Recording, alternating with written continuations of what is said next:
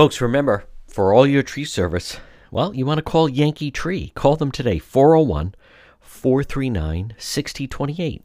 Yankee Tree Service, yankeetreeservice.com. What can they do? They do it all. Tree trimming, experts based right in Lincoln, tree removal since 2006, and also 24/7 emergency service available. Call Yankee Tree Service today, 439 6028. 439 6028. Whether it's tree removal, stump grinding, tree pruning, emergency service, bucket trucket service, and bobcat service. Since 2006, they've been performing tree removal service. On top of that, nothing stumps. Yankee Tree Service, they provide stump grinding. Enjoy your landscape without the eyesore. As far as pruning, well, let them get up there. Oftentimes a tree can be pruned instead of cutting it down. At Yankee Tree Service, their licensed arborists help you decide what's best, the treatment plan for your tree. And maybe it's an emergency service. Did something come down? Call them today, 439 6028. 439 6028. If they have to, they get right up there in the bucket. Yankee Tree Service, since 2006. Tree trimming experts. Give them a call, 439 6028, or online at yankeetreeservice.com. Folks, you are listening to the John DePietro Show weekdays. We start at 11. We go until 2. It's AM 1380, 99.9 FM. You can always listen online at our website, depetro.com. Time for our legal segment. Joining me right now, he is one of Rhode Island's top attorneys. He is our legal expert, is Attorney Tim Dodd. And Tim, we're getting late news coming down that apparently Ballards on Block Island, they hosted the Reggae Festival, big hearing the other night. They, on Block Island, said that they were going to suspend their liquor license and entertainment for the next 2 weeks. We are getting word that apparently that has been overturned and they are open for business with able to serve liquor and so forth for the remaining part of the season. Let's pick it up from there. It did seem like an overreach to suspend their liquor license. Yes.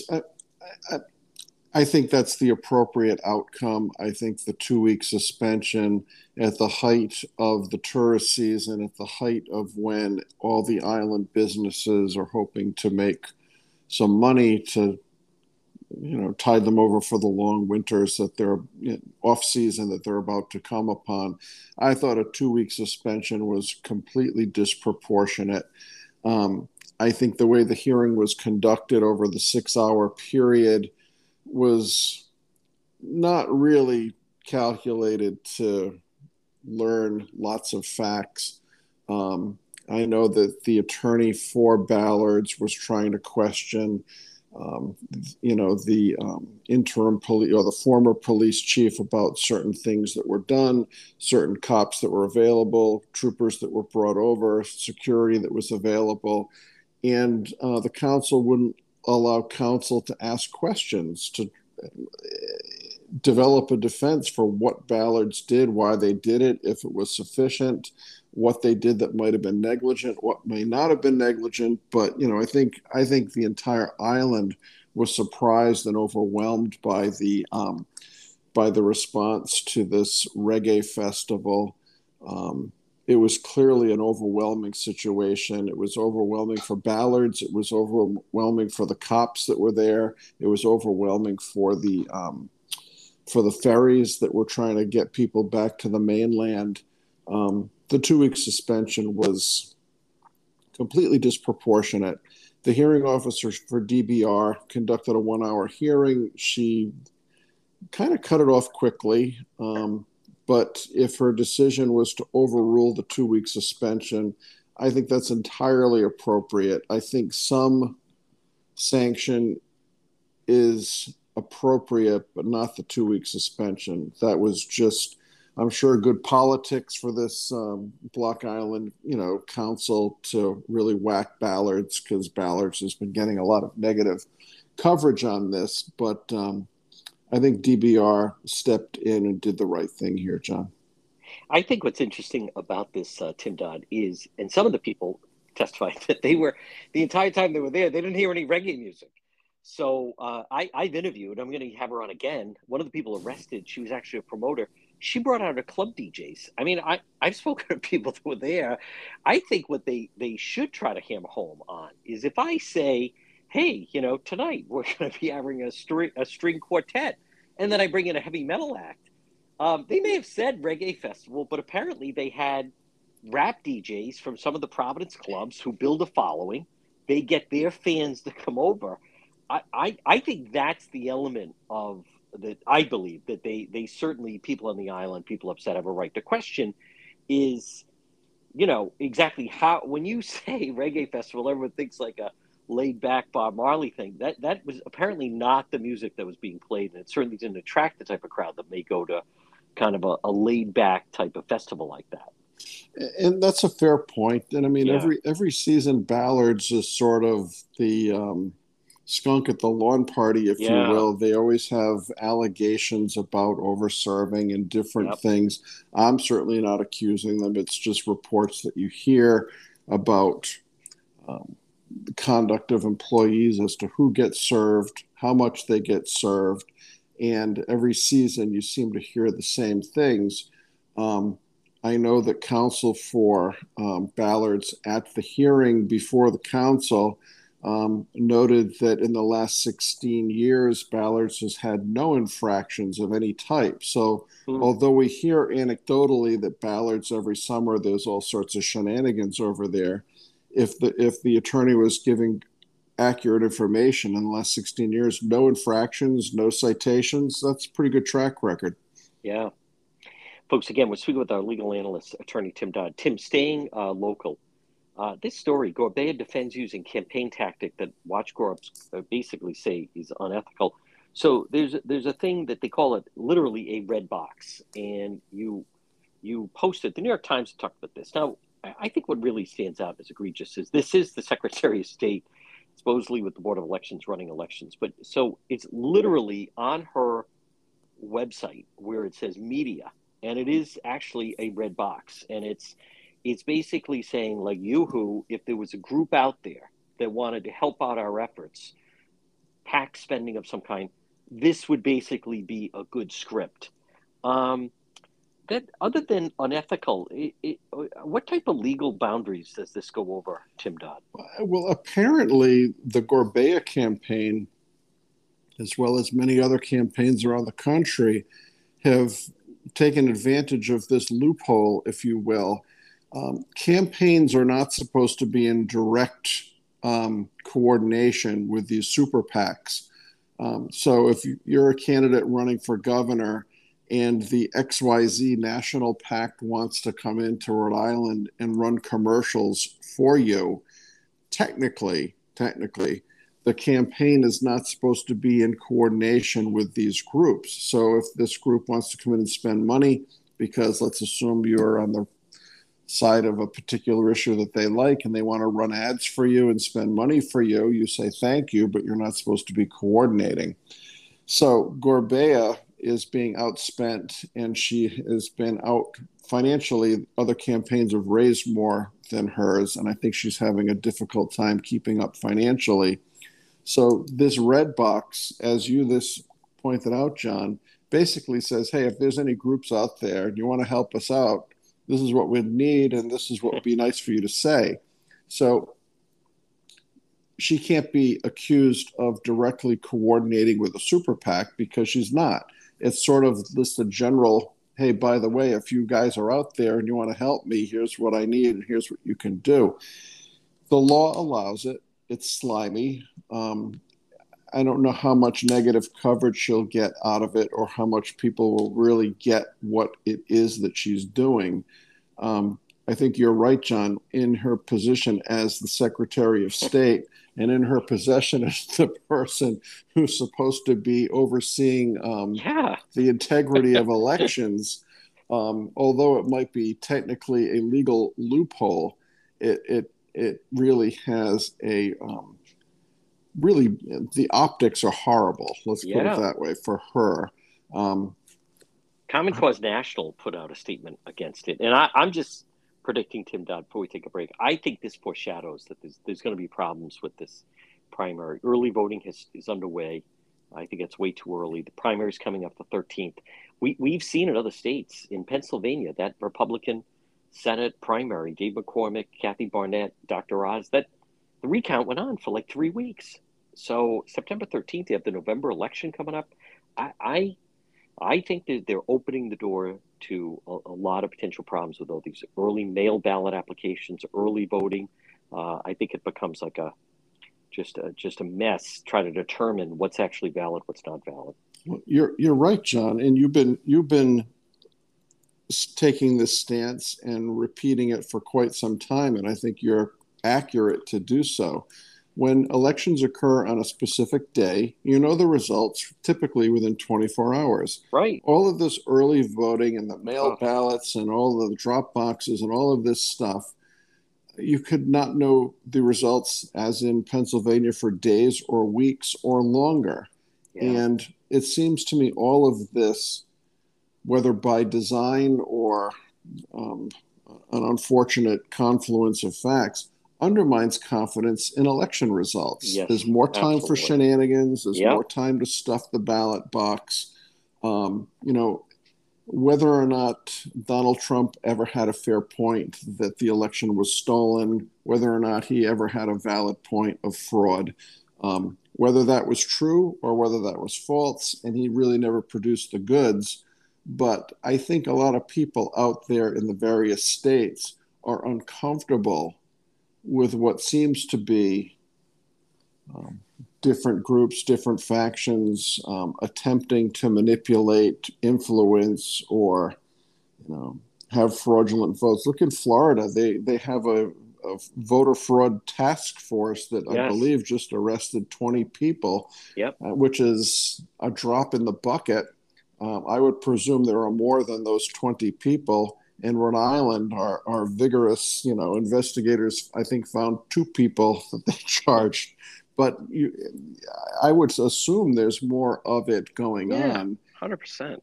And if we don't have trust in the integrity of our elections, and I'm sure there's certain elements of society that think that's a great thing, I think it's a bad thing, and I think that it's one more thing that pulls at the fabric of society, and it's not a good trajectory. Folks, quick break. Much more ahead. Legal expert, attorney Tim Dodd, right here on the John DePietro Show.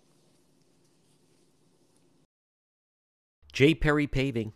Folks, you can depend on J. Perry Paving. They provide high quality, fair pricing, exceptional service, over 20 years experience, specializing in commercial paving, residential paving, seal coating patios, and much more. Call them today for a free quote, 401-732-1730. J. Perry Paving. They are tremendous. They also, how about this, once a month, they provide a free paved driveway to a veteran. And remember, whether it's a brand new paving project or just a cracked driveway that needs to be refreshed, call J. Perry Paving for a free quote. It makes a huge difference in your property, in your home, in your driveway or patio. 401-732-1730. J. Perry Paving. 401-732-1730. You can also find them on Facebook. They're terrific. Hey, get that driveway paved.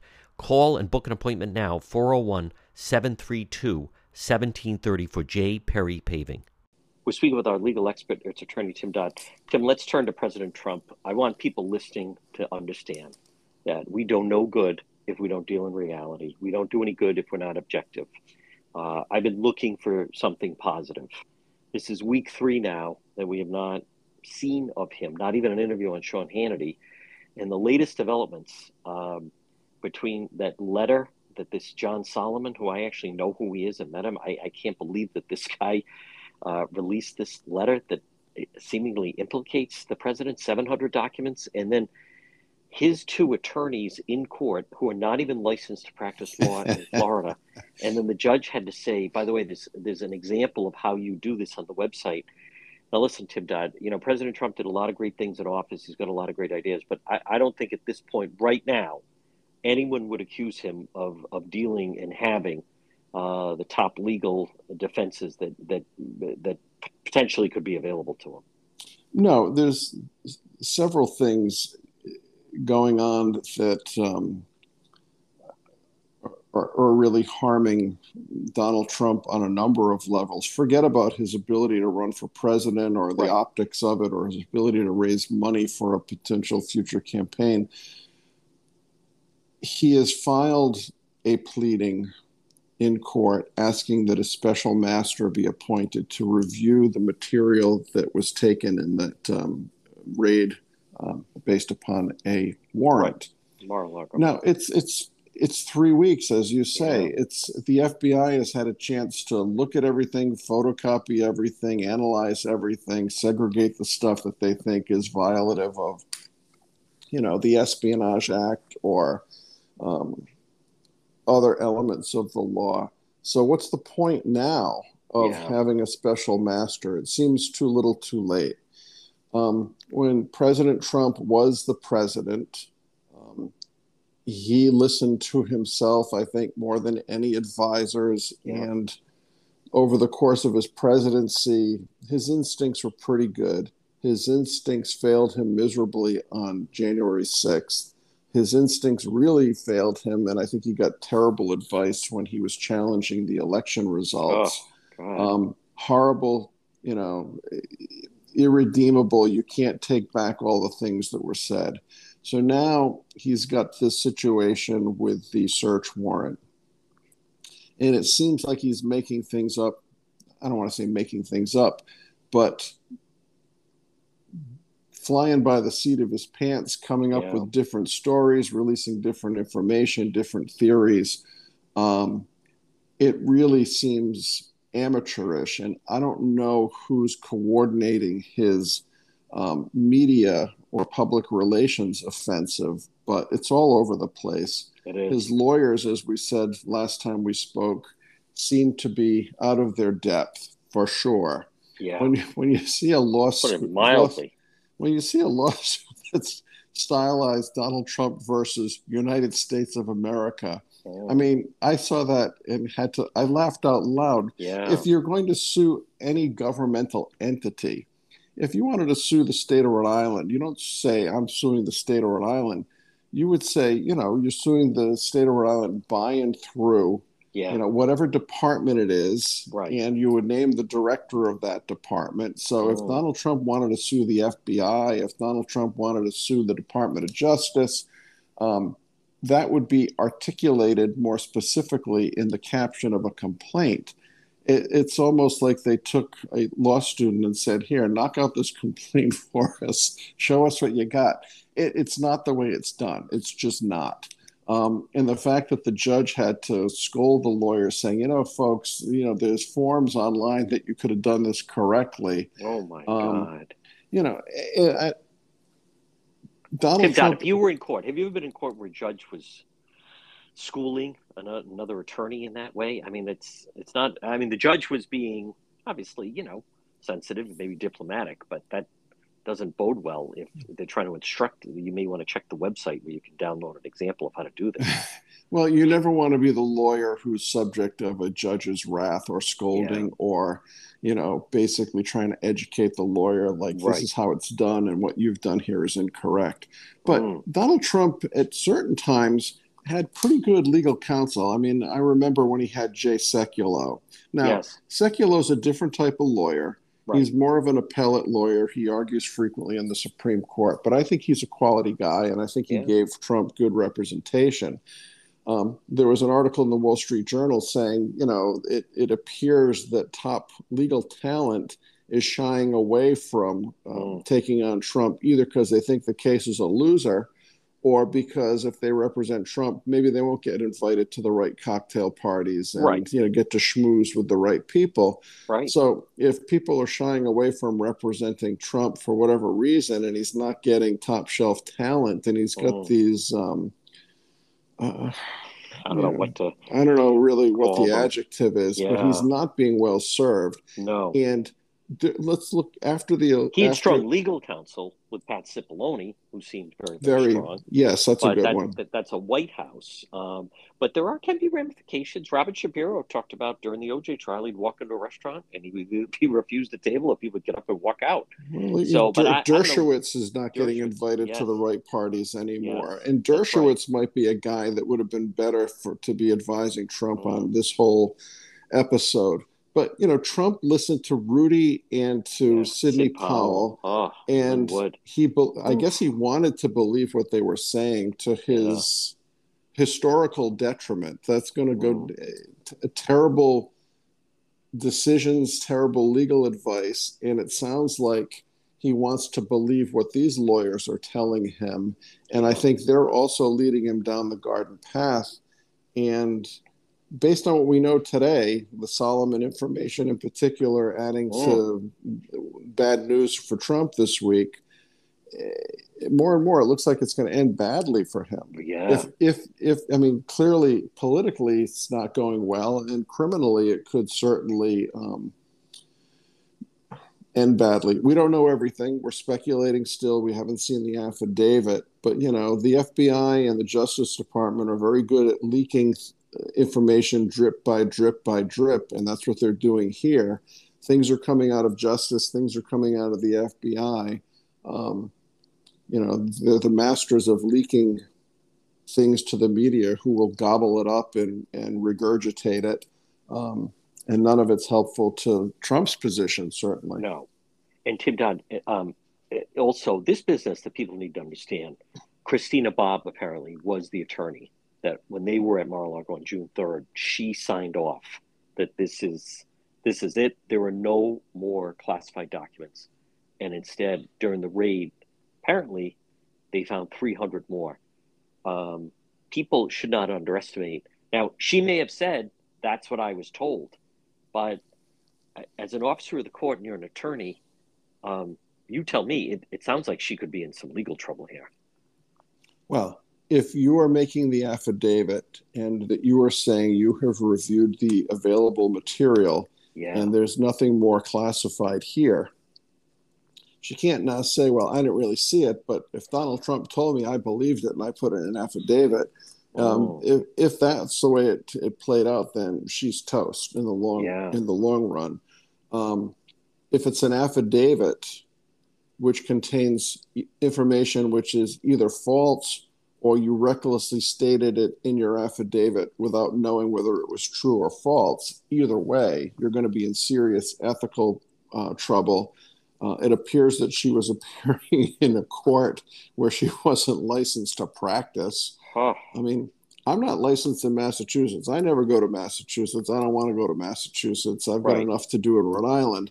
But, on occasion, people will say, can you take a case? It's in Massachusetts. No, I can't. No, Right. You'll have to be referred elsewhere.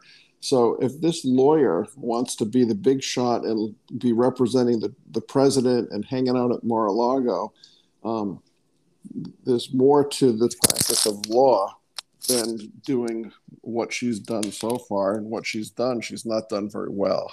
No. And John Solomon, I mean, when I saw the name, I was thinking, well, it can't be the John Solomon that I know because I've seen him at this broadcast. I'll see him if he's going next month in D.C. He owns a couple of radio stations. I've met him. He just kind of regurgitates. And again, he's not a bad guy. He kind of regurgitates like the Mike Flynn talking points.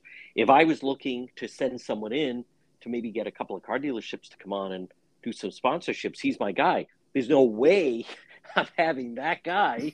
This is who they are dealing with the FBI and the DOJ. I mean, yeah.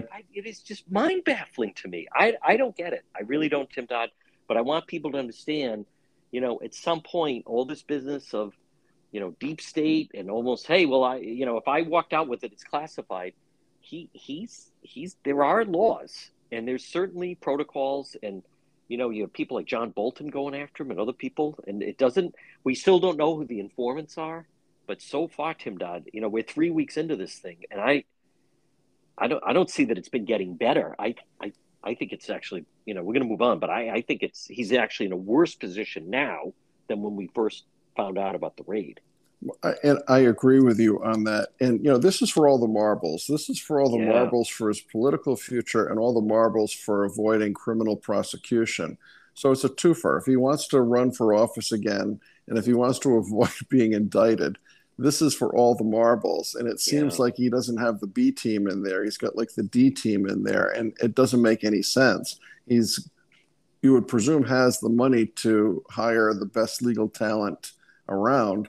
And I'm sure there's top flight lawyers who would, represent him chasing a large fee. But he's just not apparently getting that type of representation. And this is his biggest challenge. And he's coming into court and before the media without top shelf people. It's just perplexing. And Tim, Dodd, one final note. I've met Don Jr. on more than one occasion. I've had him on the show. We had him with his book. For him to be telling an audience that it's not a bad thing if his father had the nuclear codes at Mar-a-Lago, you're the attorney. You tell me. I just don't see how that's helpful. It's not helpful. I think many people in the position of Don Jr. and Eric and Laura Trump, it's intoxicating to be on television. You get asked to come on, you're seen in restaurants. People know who you are. You've got a little bit of fame. This is a criminal investigation. Yeah. And what have I said many times? If you're a target of this, or if people in your orbit know that you're a target, shut up. Yeah. Don't say anything. This is not the time to be spouting off in the media about what was there, what was not there, what the president thought it was, how it was classified.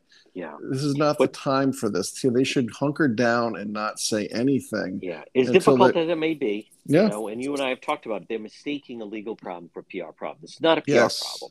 Yes, that's exactly it's a legal right. problem. And that's they think that by going on with Hannity, they're going to undo the legal problem. They're not. Folks, quick break. Much more ahead. Speaking of Sean Hannity, we're going to talk about it next, right here with Tim Dodd, our legal expert on the John DePietro Show. The next time you have an emergency, head straight to AtMed Urgent Care.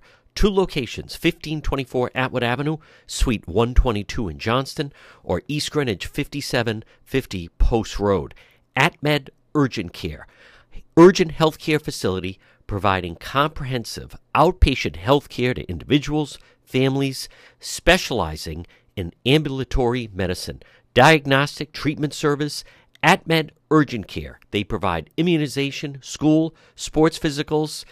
They're a cost-efficient healthcare alternative to hospital-based emergencies. They're open 7 days a week, walk-in routine urgent care, minor surgical, orthopedic and trauma, work-related injuries, physical exams, drug testing, full laboratory services, and with AtMed Urgent Care, they offer mononuclear antibody infusions. You, someone in your family suffering from COVID, you want to go straight to AtMed Urgent Care. 2 locations, Johnston, 1524 Atwood Avenue, Suite 122, or East Greenwich, 5750 Post Road, online at atmedurgentcare.net.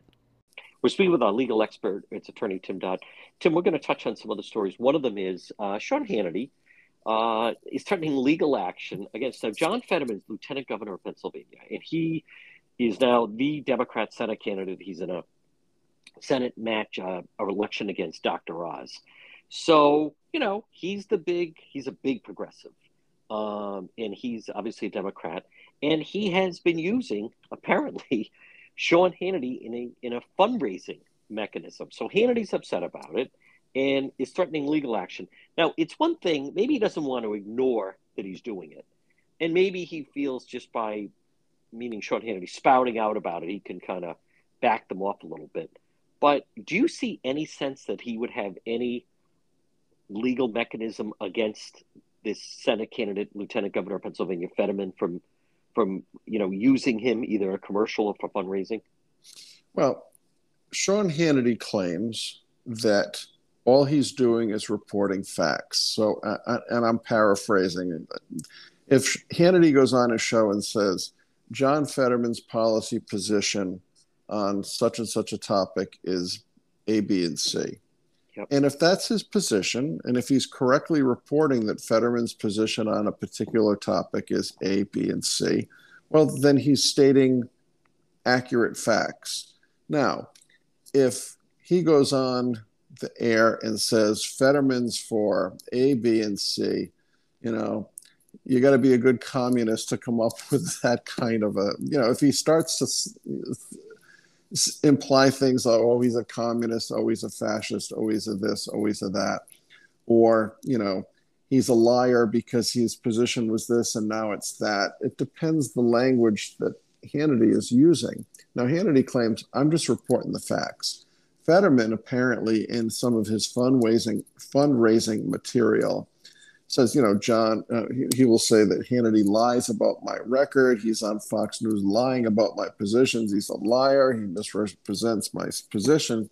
Now, if he's calling Hannity a liar and that he's misrepresenting his position, and we can go to the transcripts of what Hannity says on TV and he's not lying, and Fetterman's calling him a liar, then Hannity would have a cause of action against Fetterman for slander, for spoken word, or libel for written word. And if he has defamed Hannity by claiming that he lies on air, then Hannity could sue him for money damages. The question will be, did Hannity say the truth, or was he misrepresenting?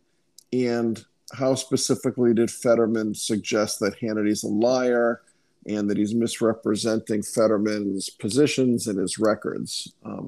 You got to be careful with what words are used and how they are taken and what they mean and if they can be twisted. But as a legal concept, sure, Hannity could sue him. Tim Dodd, I want to go to the local story that Mayor Lord said he's, put these bike lanes all over the city. I question the use for them. Most of the time you don't see anyone in them. Six months of the year you can't even ride a bike around here anyway. But the East Side and Hope Street, and I know some of those people, they're objecting. And parking spots are a premium there, and they're not easy to come by. And sometimes you have to circle around to one to find one, and they're going to lose. I'm just wondering, the East Side residents, could they maybe take legal action against the city and Mayor Elorza to try to stop these bike lanes? Well, I'm not sure if they have recourse legally. Some of the business owners who have been objecting said they were never on notice that any of this was going to happen. Like, wouldn't the people in the surrounding area receive some notice of any public hearing before any body or board that this is being contemplated? I think these business owners have a fair point. They're coming out of COVID. They've lost lots of business during COVID. Now they're getting on their feet. And this bike lane is going to take away parking. It's going to screw up traffic patterns.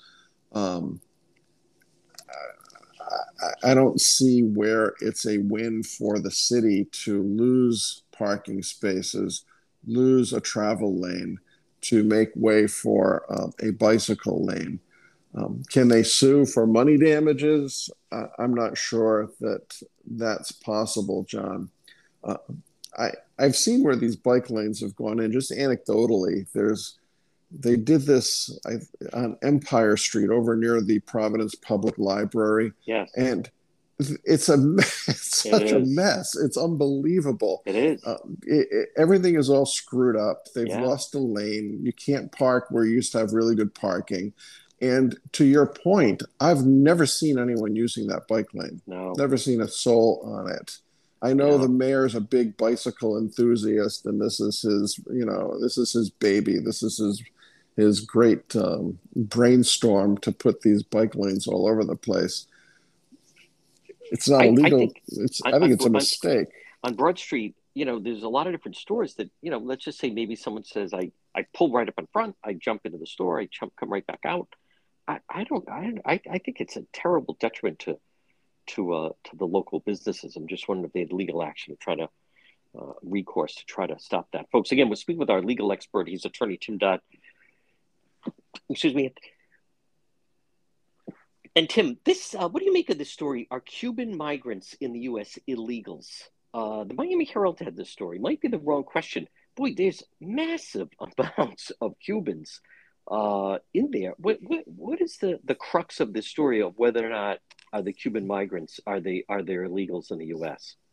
Well, I didn't quite understand the message. This is out of the Miami Herald, the story that you're referring to. And I think there's disparate treatment.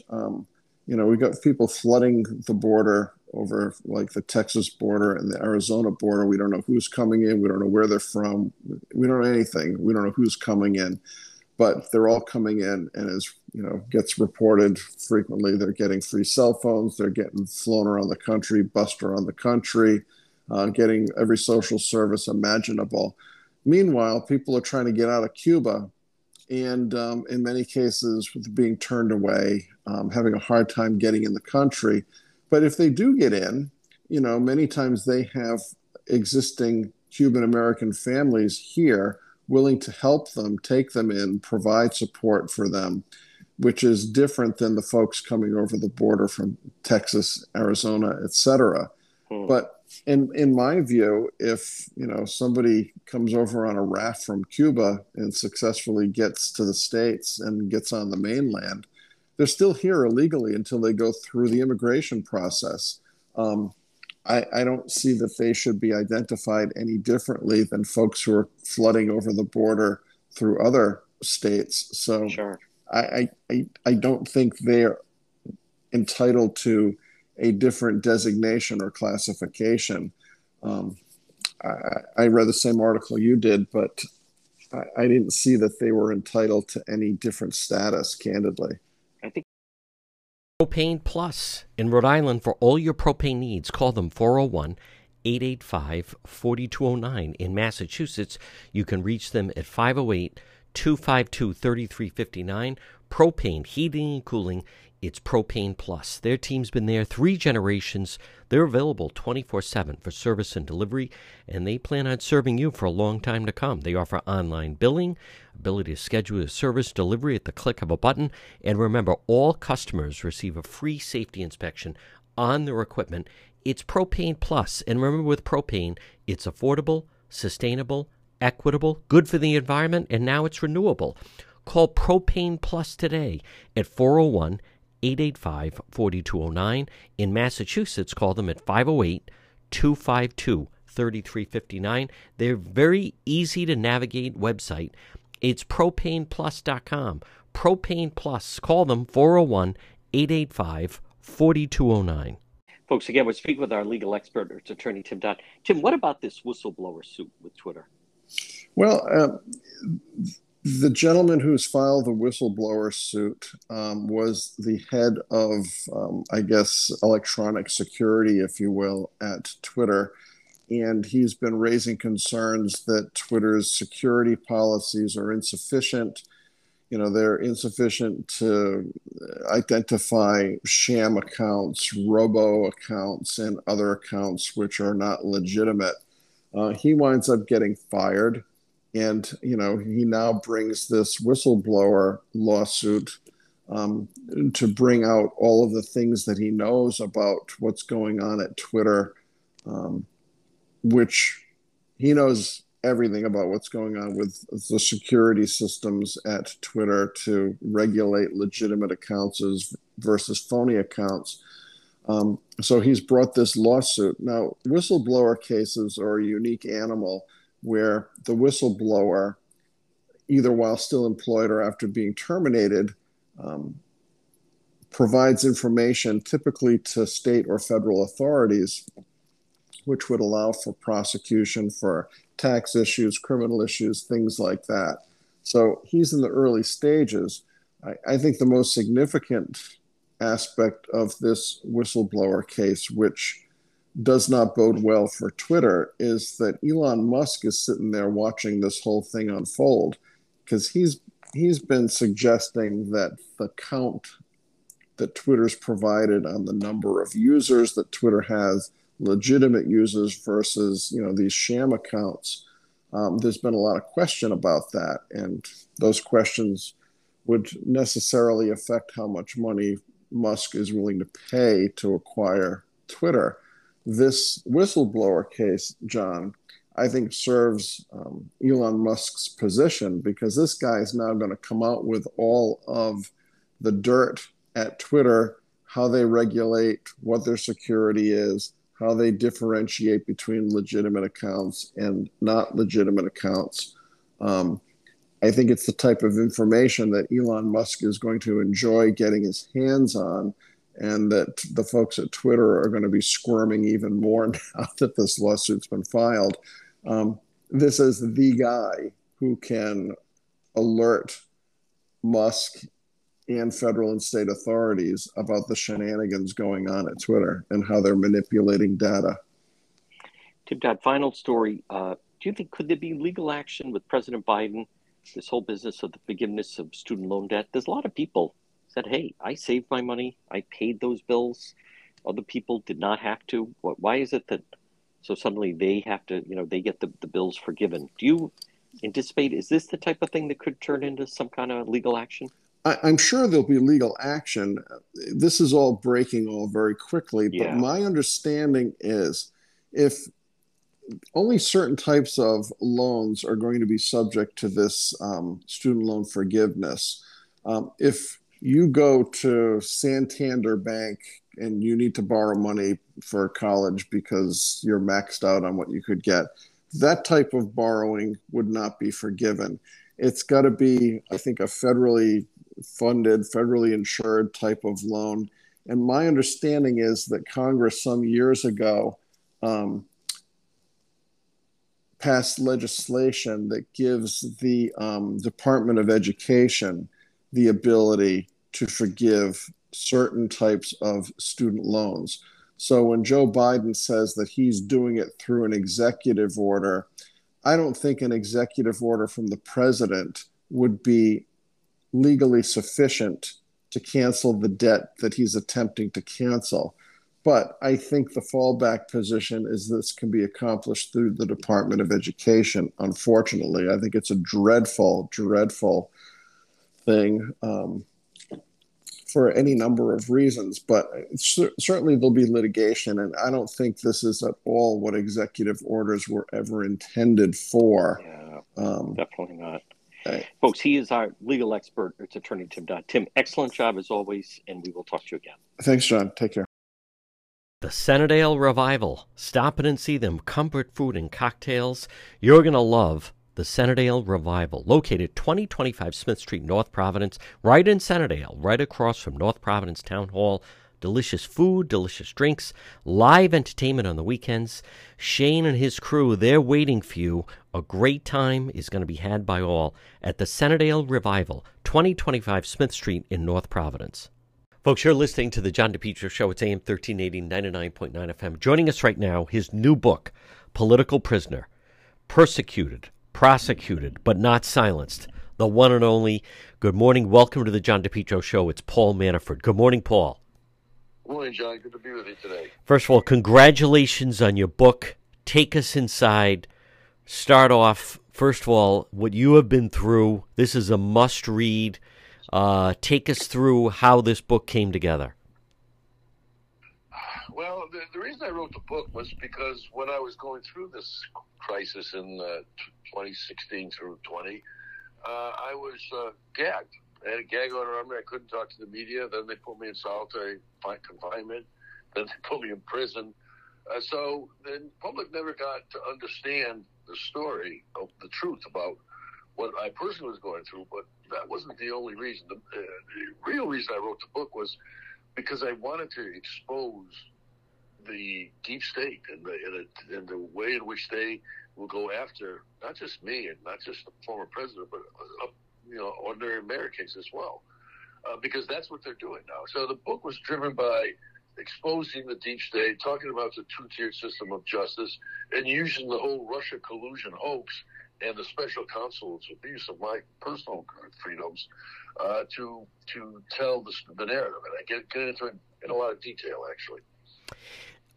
Paul, within the book, first of all, just number one, obviously your admiration, fondness for President Trump comes through, but there are some people in his orbit that you kind of talk about that did not have his best intentions at heart. Well, I didn't want to do too much of that in the book. There are a couple of points I had to at least raise the issue because it was affecting his campaign. And things that people thought about the president were not correct because of some of these actions. So I get into that a little bit. But I tried to keep the personal stories away from the narrative that I was trying to tell. I do focus on Weissman and his abuses because he still is a danger to our freedoms in any Biden administration, certainly. Although I think he's so discredited by his tactics that it will take an abusive person to bring him back into power, but it's possible. What was it? When did you realize, and what was it about then candidate Donald Trump that you saw a winner and someone that would completely remake the landscape of our political system? Yeah, it's a good question. I get into this in some detail. I had sort of dropped out of U.S. politics during the Obama years because I was frustrated by Republicans as well as Democrats campaigning on certain promises and then not delivering as soon as they get elected.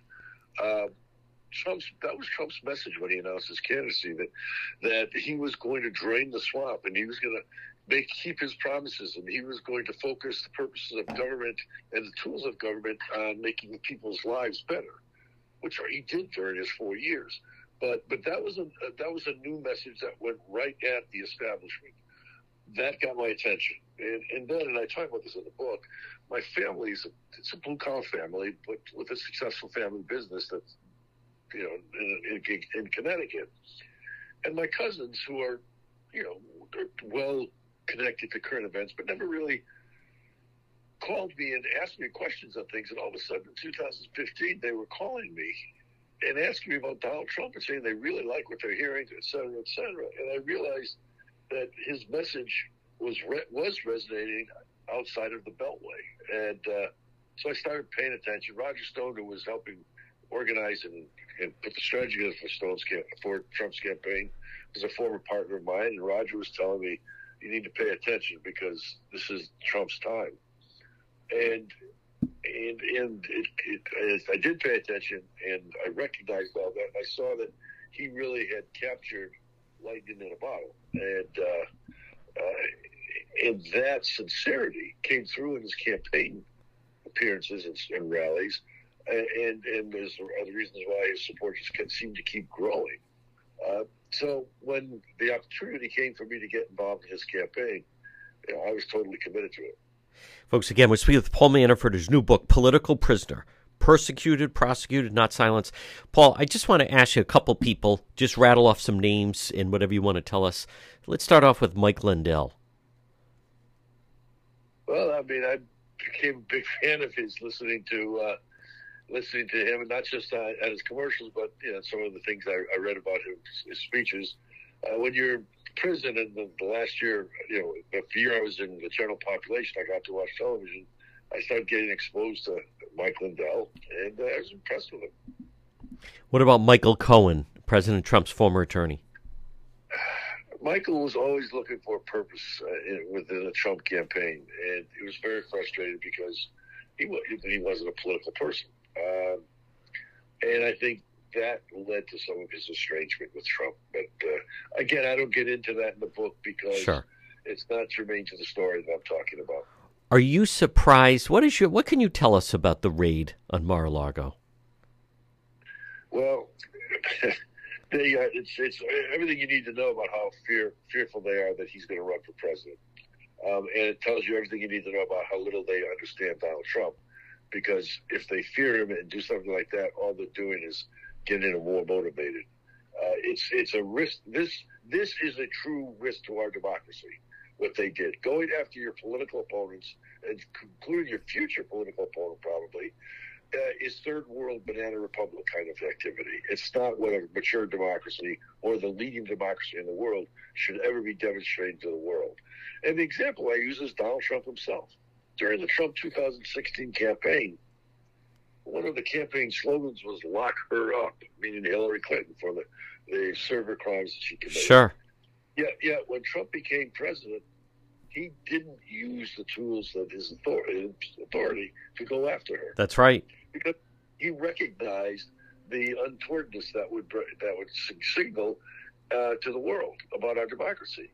So when Biden talks about being the great uniter and how he's going to come in and bring the country together and restore justice, does something like this, it shows how much he's either disconnected from the reality or his own truth.